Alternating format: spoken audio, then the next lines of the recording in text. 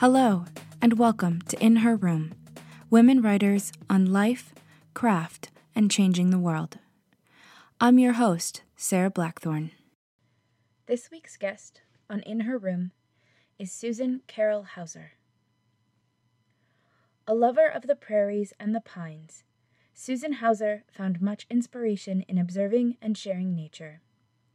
A passionate teacher, she believed in creating safe, creative spaces for witnessing, exploration, and growth.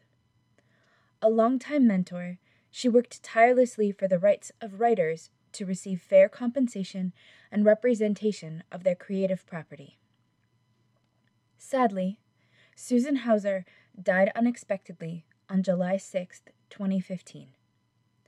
This interview was recorded at the AWP Annual Writers Conference in April of 2015. Susan's words and legacy live on in the writing and teachings of her students. I am honored to have called her friend and mentor for the last 15 years, and her wisdom is a gift to the world. Susan, it is so great to have you on the show today. Thank you for being here. Oh, I'm delighted. In the midst of 12,000 writers at the AWP conference, it's really nice to get away to a corner for a minute. It is. And as you mentioned, we are recording this live at AWP here in Minneapolis. And Susan, I'm just so grateful you said yes. We've known each other for about 15 years. You were my undergraduate writing mentor at Bemidji State, and it's really great to come back and reconnect with you after having graduated almost 10 years ago and to be talking about writing with you. I am so surprised it was 10 years ago. So I'm trying to do some math. Wait a minute. Yeah, I know. And it must have been. I retired 5 years ago. So. Yeah. So you taught writing at the university level. You also teach workshops, and you're a writer. And I want to talk about all of those things. But first, I'd love to know, what is writing to you? Writing to me, and that's a very interesting way to put the question. And I've thought about it many times over the years. People say, I have to write. And I didn't like saying that for a long time. I thought, well, no, I really don't have to. But I just do. It's like part of the fabric of my life. I didn't start till I was like 26. But it very quickly became the lens through which I experienced life and saw the world. And that's been a struggle sometimes. When my father was dying, I was with him for 2 weeks, and he hadn't died yet. And I started writing his eulogy while I was sitting next to him. And I thought, boy, this has to be like sick. This can't be the right thing to be doing. He's still breathing next to me. He wasn't conscious. But then I thought, it's because that's how I experience life is through the written word. And I came to feel all right about it. But it's very strange. I took a trip with my husband some time ago down the Mississippi River, and I realized that I couldn't see the river except as a writer, that it framed my experience and kind of was the fabric of my experience. And I know I lose something from that. It's like the photographer who can only see things through the frame of the lens. And so it has limitations, but I've become pretty comfortable with it. I like my life that way.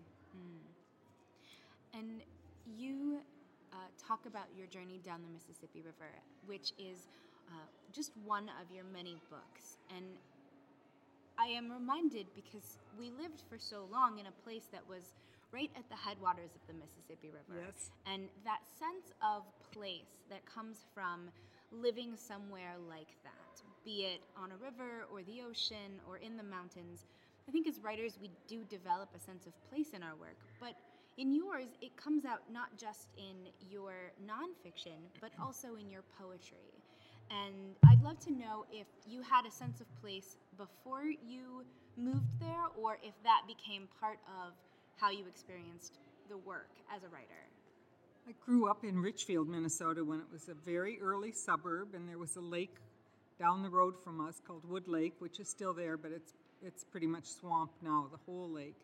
And the images from that lake, most of my memories from childhood are connected to images. They're in my head. Someone says, oh, you grew up in Richfield, and I see the big old oak trees in the yard, or I see Wood Lake.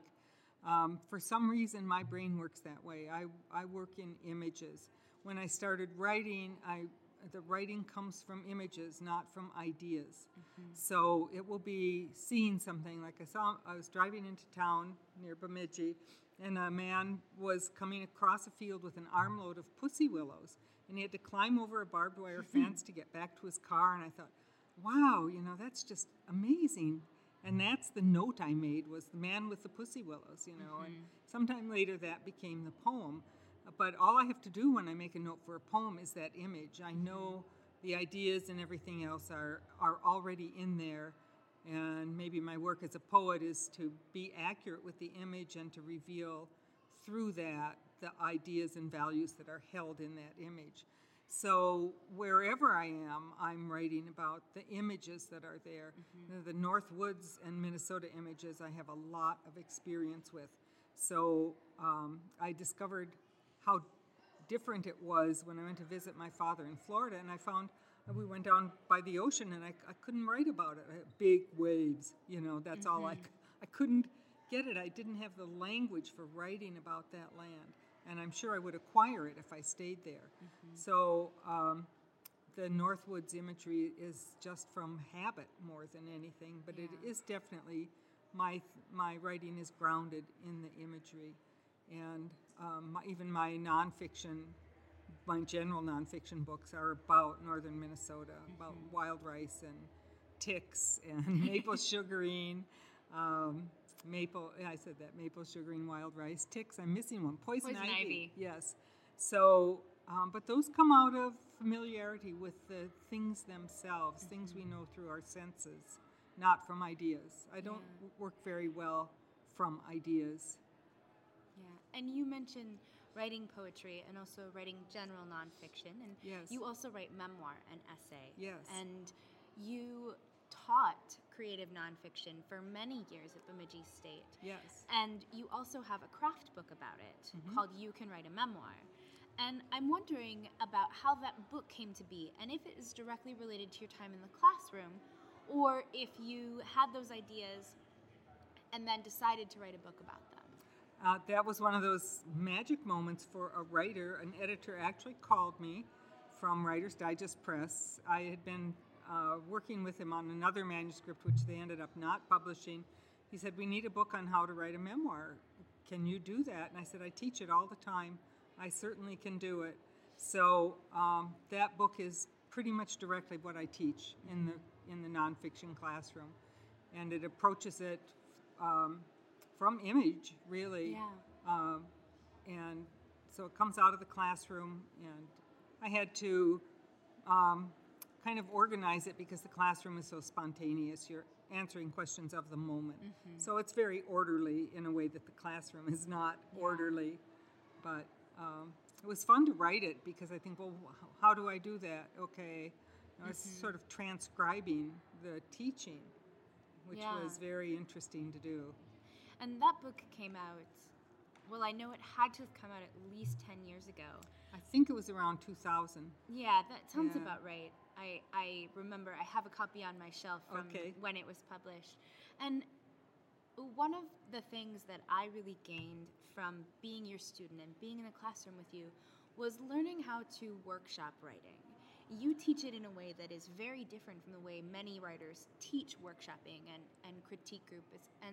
And that's really, it's really about going deep with the work and looking beyond these surface positive or negative critique, but really actually sitting with the work and having conversations around it. And I'd love to know more about how you developed that style of teaching. It was painful to develop it. I didn't have teaching experience before I started. I'd had a little bit of college writing, but then I'm all of a sudden teaching in the BFA with creative writing students who are they love writing and like the college writing where you're, fighting against the resistance. And then I had to figure out what I wanted from my own writing, what was hard for me. And the hardest thing for me is reading what I've written as though I had never read it before. It's very hard for everyone to do that. So I ended up gradually working the classes, so that is what we did. We didn't do critiquing in a general way, at all, like nothing about what's wrong with this, what's right with this. I absolutely forbade that. And I'm sure you will remember we read work out loud. Yes. You did not have copies in front of you. Only the reader had the copy. And I really taught how to listen. You did. And it taught the writer how to listen as well. So we would read a piece, the writer would read it out loud, and I would say, to the rest of them, what do you remember? Do you remember in a dead silence? Because you can't remember anything at that first moment. I said, were there any colors? Were there, was there landscape? Were there numbers? So we'd start working like that. Yes, there was red. In fact, there was red 3 times, and maybe there was some purple. And so it's just bringing out for the writer what people are taking away from this, mostly in images. And then we would talk about those colors, like for instance, the numbers. I said, well, there are a lot of numbers in here. Wow, yeah, there really are. Then we'd read it out loud again. Sometimes we'd read a piece 3, 4, 5 times in the talking about it. Well, what do numbers mean to us? Numbers quantify. We would talk like that. What does the color red mean to us? Right. Red is passion, red is danger, fire, it's all these things. And the writer is starting to go, wow, I really didn't mean to write about passion. Did I really do that? And so gradually the writers learned they would hear what other people were taking away. And then they began to discover what they had written. And that's what I taught. It's funny. I often tell people that you are the reason I am the writer I am. And I really believe that it is directly out of my experience in your classroom, because you talk about learning what you're writing and really paying attention to that. And that stuck with me. I had been a writer for a long time before I came into your classroom. But when I came in, I really learned how to write. And I will be forever grateful for that. Thank you. It's really that idea. One of the things that I remember from your classroom and you have talked about in other contexts is this idea of an image vocabulary and storing images, and you reference, making a note of an image before you go back and then write the poem or write the essay. And I think that's a tool that is so useful when we are particularly out and about, right? We live these busy lives, but we are constantly seeing things and constantly experiencing and constantly taking in. And I think that that's a tool that we can use to remember. And whether it's we know we want to work on something and we go back to our image vocabulary and our image dictionary, or we're stuck and we don't really know what to write, we can have that and remember it. Yeah. It also, when you have that image, sometimes it would be months before I would write the poem or start the essay, and I kept a basket on my desk and I just dropped those notes in there. And this is a wonderful cliche, and they're cliches because they're true. So a picture is worth 10,000 words. All the words are in there. It's a little basket. Right. And I would pick up a note and think, why did I write that down? Why did I write man with pussy willows climbing over barbed wire fence? And then I'd start writing about that, drawing it, just very descriptive. And as I did that, the poem emerged, probably usually the one that I was thinking of at first. And sometimes I had no idea, except the image was so enticing that that's why I wrote it. So it's a basket that you can keep things in. And it's such sensory memory that it makes it much easier, I think. Yeah. And, we talked about your book, You Can Write a Memoir, which I mentioned came out at least 10 years ago, maybe 15. But it really came out before sort of the explosion of memoir. But I think it's one of the things I love about that book and about learning writing from you is that writing memoir is so powerful and so important, but you don't have to tell your entire life story at once. That's right. And you teach and you talk a lot about writing about specific points in your life. You mentioned the trip down the Mississippi. Yes. And that experience. That's a book about one experience. And I'd love to know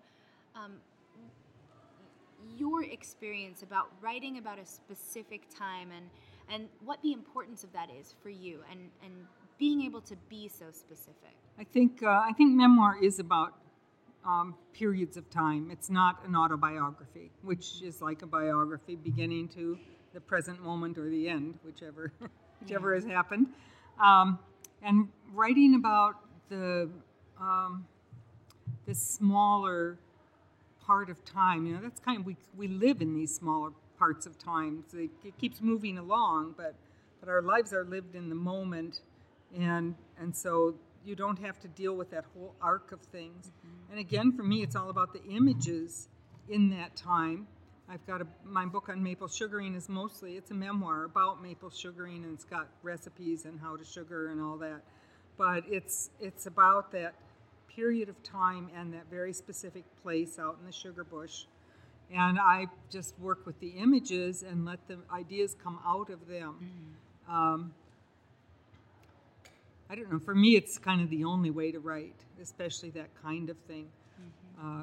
Because I'm just so reliant on the image. I am a thinker, but ideas are not prompts for me. They don't start me writing. And an idea doesn't excite me in the same way an image does. So I don't know I don't think that quite got to what you were looking for. It's good.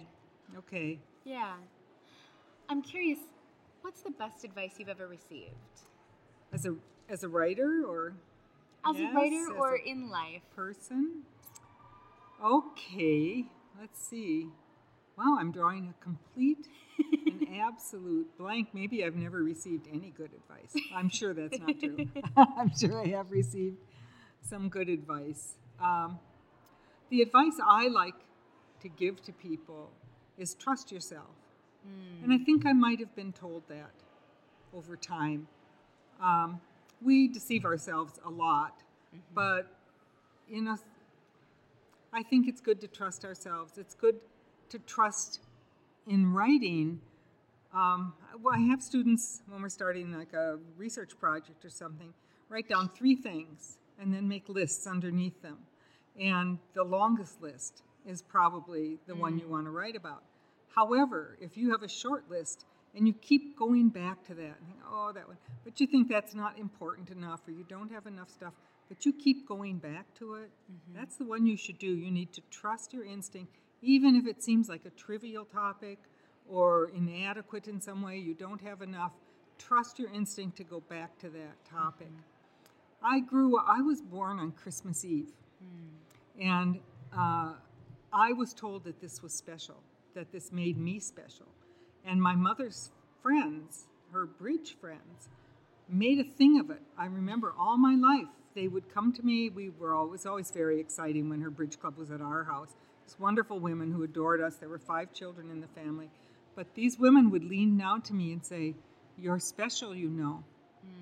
And I think that changed my life. I think they made a difference to me. And it's not quite advice, but it's something that carried me along, even when I doubted it. Those beautiful women leaning down to me, "You're special, you know," still makes me kind of tear up. It's like, wow, what more could a child ask for than that kind of love and appreciation? So I think that's been very important to me, as advice might be. Yeah.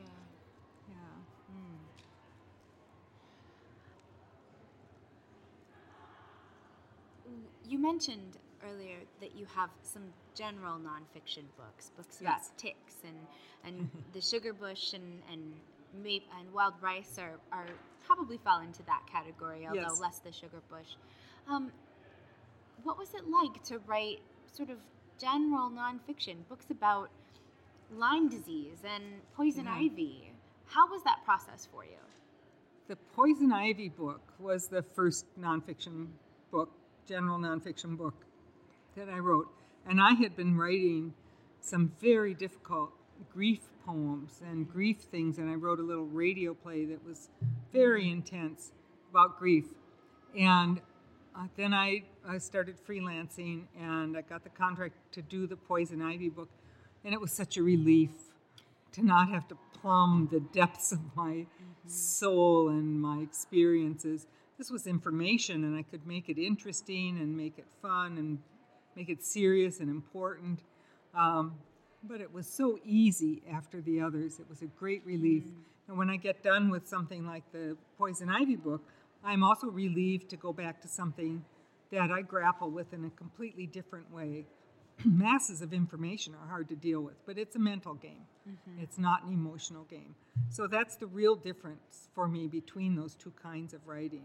And they do blend sometimes, like in the Sugaring book, but mostly they're very discreet. I'm writing one or I'm writing the other. Okay, I'm going to read 6 poems. If you hear strange noises in the background, it is my beagle Alice snoring. So here we go. This is called Anniversary. The leaves are going gold, granting the seasonal promise of return, a kind of permanence, like breathing. Inhale, predicting exhale, exhale, yielding to in. Like the heart's tick-tock, diastole and systole, each beat a prediction, a confirmation, like waking and sleeping and waking again, or going out the door and coming back in. This is called the piebald deer, and a piebald deer is an anomaly in the woods. It's all mottled. They're sometimes not well. They're very delicate and very ephemeral. People who see them say it's a very spiritual experience to see them. However, sometimes people like to shoot them because then they've got a very good trophy. So here's the piebald deer. First, I must tell you, the deer was small, hardly bigger than a large dog. It was delicate of limb, slightly built. Small, delicate, slight. Maybe its white coat, dappled here and there with brown, the way it moved like sunlight through the woods, made it look vulnerable. Does it matter? Should a pretty deer be held more precious than one that is mundane, brown? If you are going to kill an animal, why not this one? This is Chickadee Cathedral. It was one of my favorite moments in the woods when I lived in northern Minnesota. Chickadee Cathedral. Here in northern Minnesota, winter leaves reluctantly, as though summer were the intruder, the slow breathing of snow silenced by all that birthing and growing.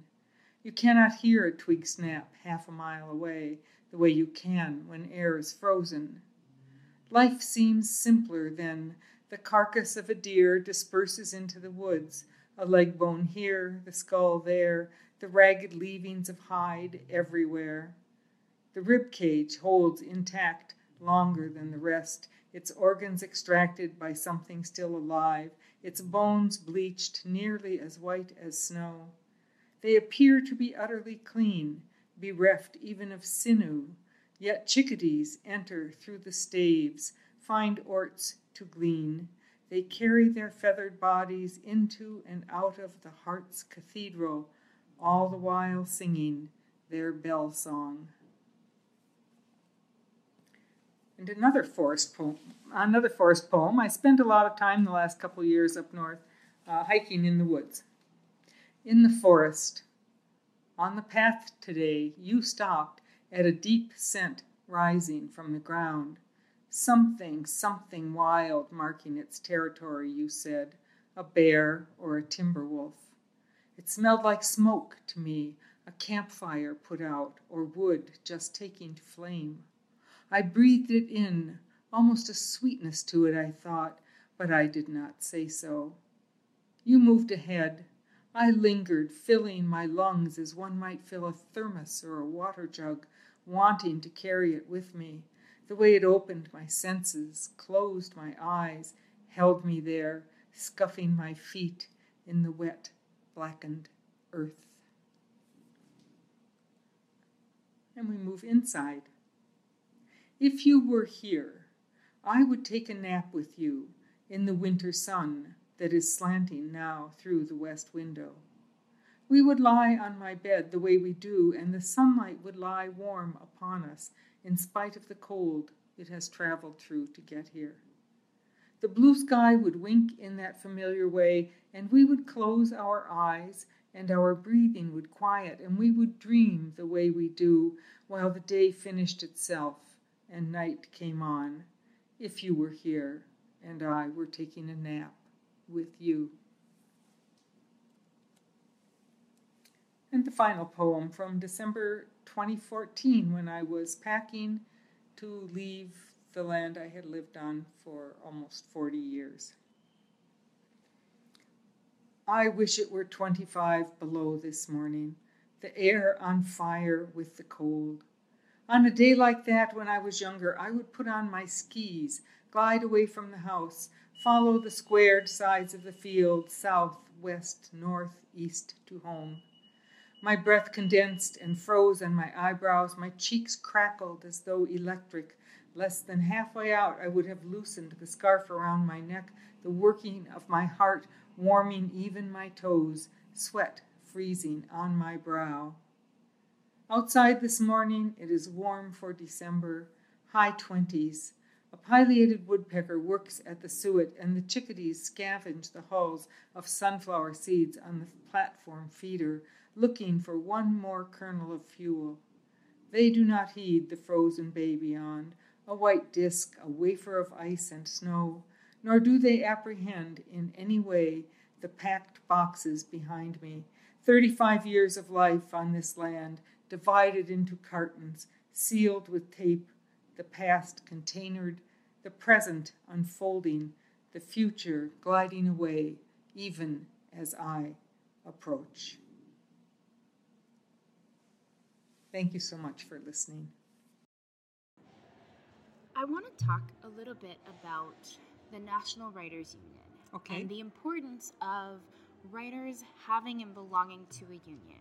You yourself are a longtime member of the National Writers Union, and you're actually here representing NWU at AWP.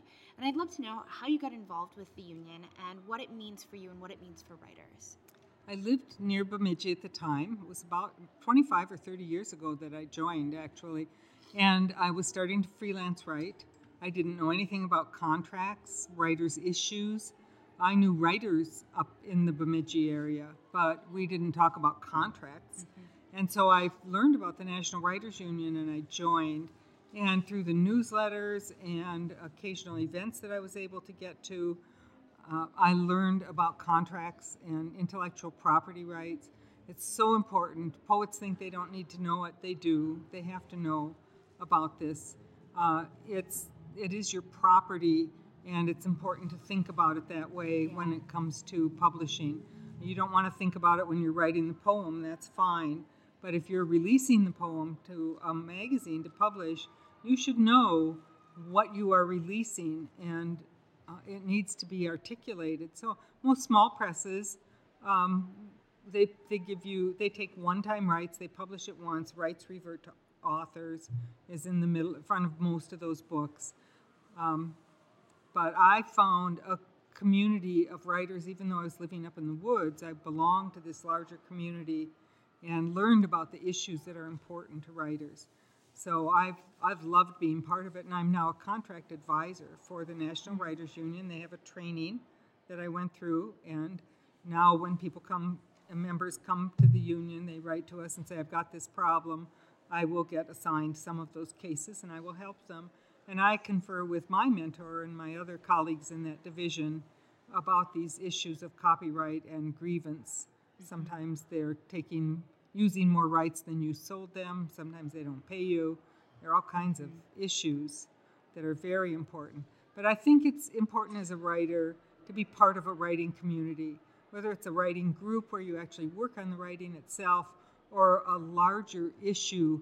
I had a little group in Bemidji. We called ourselves the Kindle group. We got together because we were all trying to publish on Kindle, and we got together to talk about how we did that, and we ended up talking about promotion and contracts, and we'd bring resources to each other. It was one of the most wonderful writing groups I ever belonged to, because it was just fun to talk to someone who cared about those things. And we exchanged a lot of information. It was Yeah. very important to me.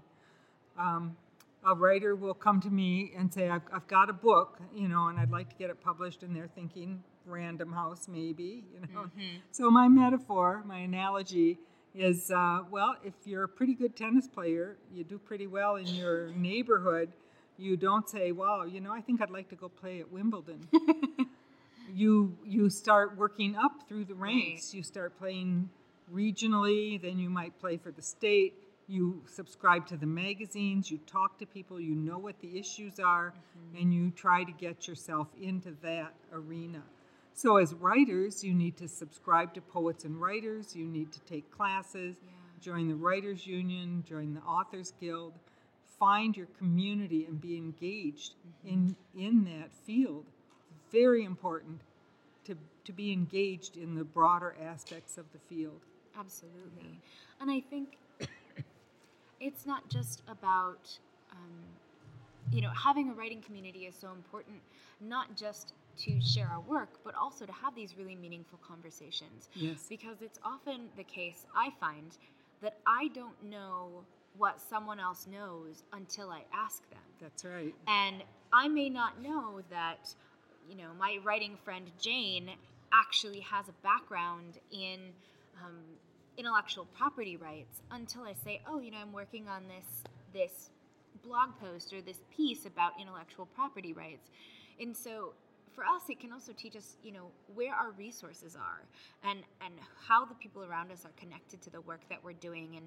And really creating community is what this podcast is about. It's really about coming together and sharing the work and the voices of women who are writing and women who are in the writing industry. Women who are working as agents and editors and publicists, to really share what we've learned, because we have that common ground of being women, but beyond that, our knowledge stores are just endless, really. And I think that's one of the things about, being a member of a union.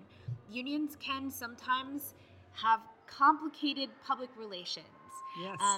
But to really think about the benefit of having resources available and having a community that's established and it has existed for a long time and is well respected, to then go to and say, help, yes. I need this, and to be heard and to be listened to.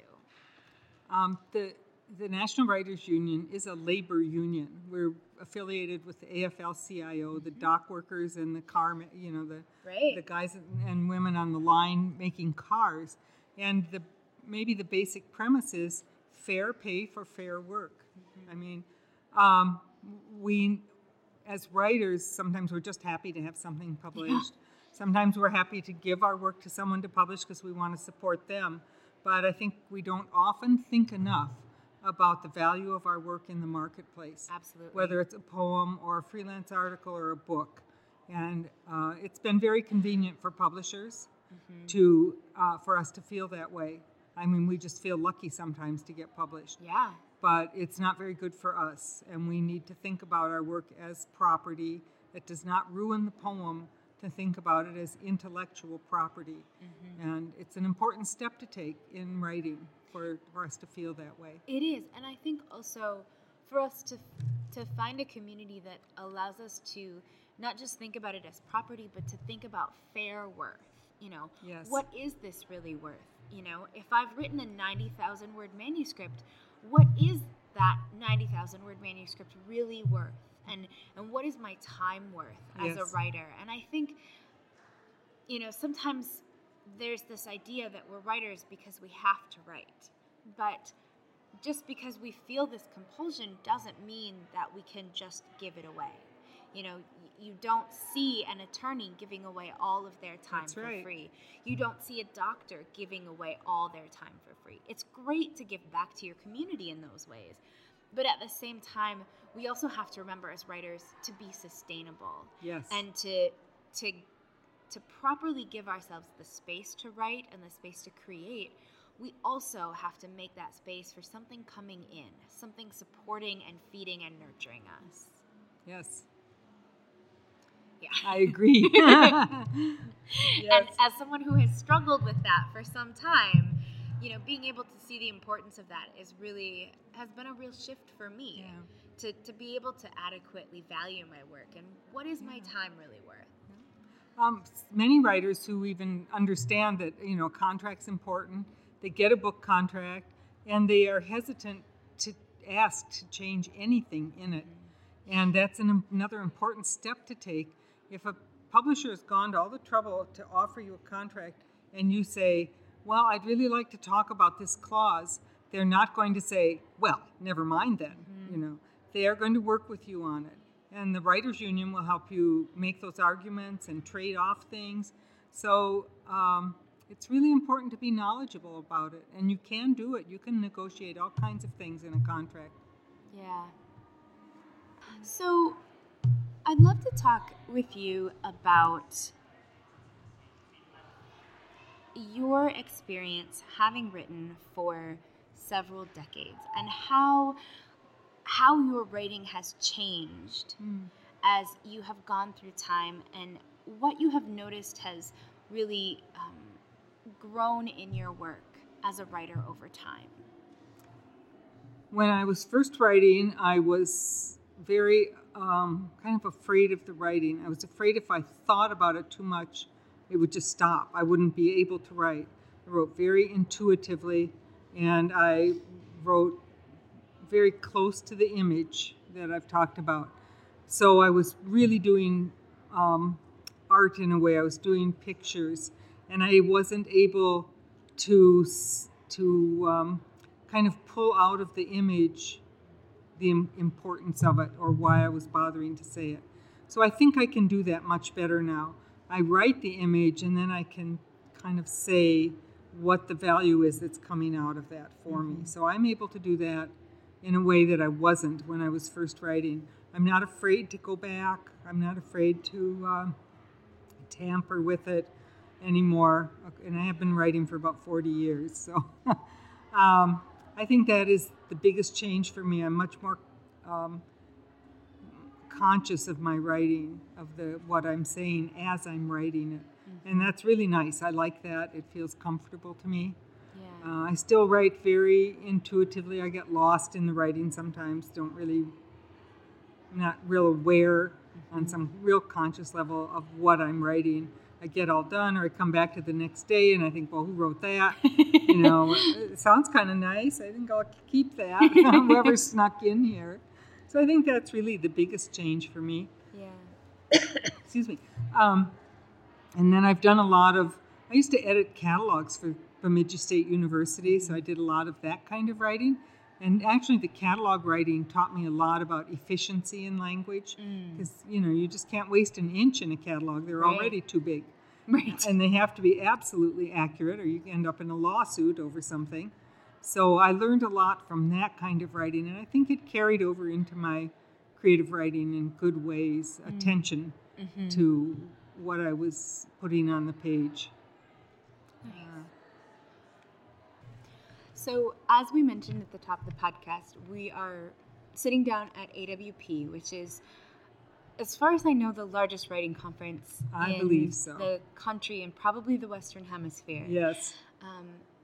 And it's a different kind of conference from many writing conferences. This isn't the kind of conference where you sit down and workshop and, do prompts and exercises. This is really a conference about, panel discussions and where writing is going.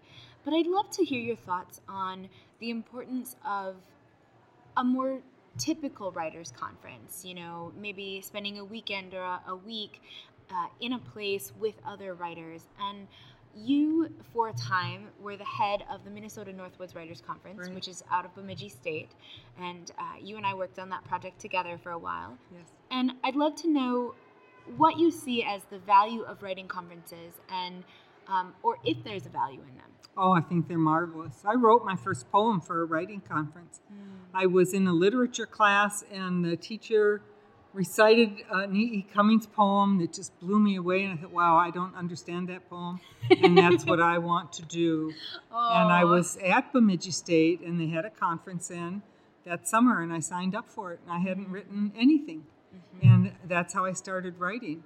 And I think for novice writers, it's a safe and wonderful place. Lots of helps you approach that blank page, which is just terrifying to most of us. And really, once you sit down with the paper and the pencil, and that's all you've got, and yourself, I think writers' conferences are really great for that. Yeah. And I think we did good work at Bemidji State at our conference. A lot of teachers took our conference, and I loved that they went back to their classrooms, and that I know that some of that work showed up in their teaching methods, and I really loved that. We gave a place for writers to be safe for a few days to try things, and you talk, eat, think, dream writing. At home that's hard. People get really sick of us, actually. But it's all you want to talk, and that's all anybody wants to talk about. So that's a wonderful thing. Yeah. I know for myself, I have friendships and connections that I made at the Writers' Conference that I still carry with me, even 10 years later. Yes. So, people have come up to me at this conference and said, I was at the Northwoods Writers' Conference. Oh, wow. And now I have an MFA, or now I have a book, or I won an award. And that's amazing. It's very satisfying. It's a great seed bed for writers. A conference can be. Absolutely. Yeah. Susan, I'd love to give you a chance to share some of your incredible knowledge and wisdom directly with listeners. Let's bring them to AWP with us and have them sitting in this room. Okay. All right. I'm going to repeat myself a little. My advice and my thoughts about it are to trust yourself. Sometimes you're going to be wrong. I mean, I really want to eat the chocolate chip cookie, which I happen to have one in front of me right now. And, I can't just eat chocolate chip cookies, even though that's what I really want to do. So I know that I can't quite trust that impetus. And in writing, that will also be true. But I think it's better to trust yourself and try things and then decide not to use that than it is to filter yourself too soon. So you might think this little image, my niece wanted to brush my hair. She was quite small. And of course I let her. And how could that be an important thing? But a really fine poem came out of it eventually. And I think if you keep coming back to something, there is something in it. And your job is not to set it aside and avoid it, but to go into it and find it. Find the thing that is being carried in that image, and it's there. If you keep coming back to it, it might take you a long time to find what's in that image. And I do it by continuing to describe through the 5 senses what the image is. And eventually, this is all red, the flowers are red, and the tablecloth is red. Then I might start thinking, what is red? This poem's about red, passion and danger. So that is how you can get through to what it is you're really trying to write about, is to trust those images and to use the senses. For me, that's how I work, and I think it works for a lot of people. Yeah. Susan, it has been so great to have you on the show. I feel so blessed and so lucky that we got this time together to reconnect and to really share some great conversation about writing. If listeners want to learn more about you and your work, they can find you at susancarolkauser.com. Correct. Thank you so much. Thank you, Sarah. It's wonderful to come back and work with a student who's now a colleague. Yeah. You are listening to In Her Room, women writers on life, craft, and changing the world. I'm your host, Sarah Blackthorne. I'm so glad you're a part of the In Her Room community. Without listeners like you, the show would not be possible. On our website, in-her-room.com, you'll find show notes, learn how to work with me, and have an opportunity to contribute financially to keep In Her Room on the air. Want to experience Susan's teaching methods firsthand? Registration is now open for Sarah Blackthorne's 12-week intensive workshop. Visit sarahblackthorne.com for information. Next week on In Her Room, we'll talk with writer and Derby girl Jenna McGuigan. I'm Sarah Blackthorne. Let's tell our stories together.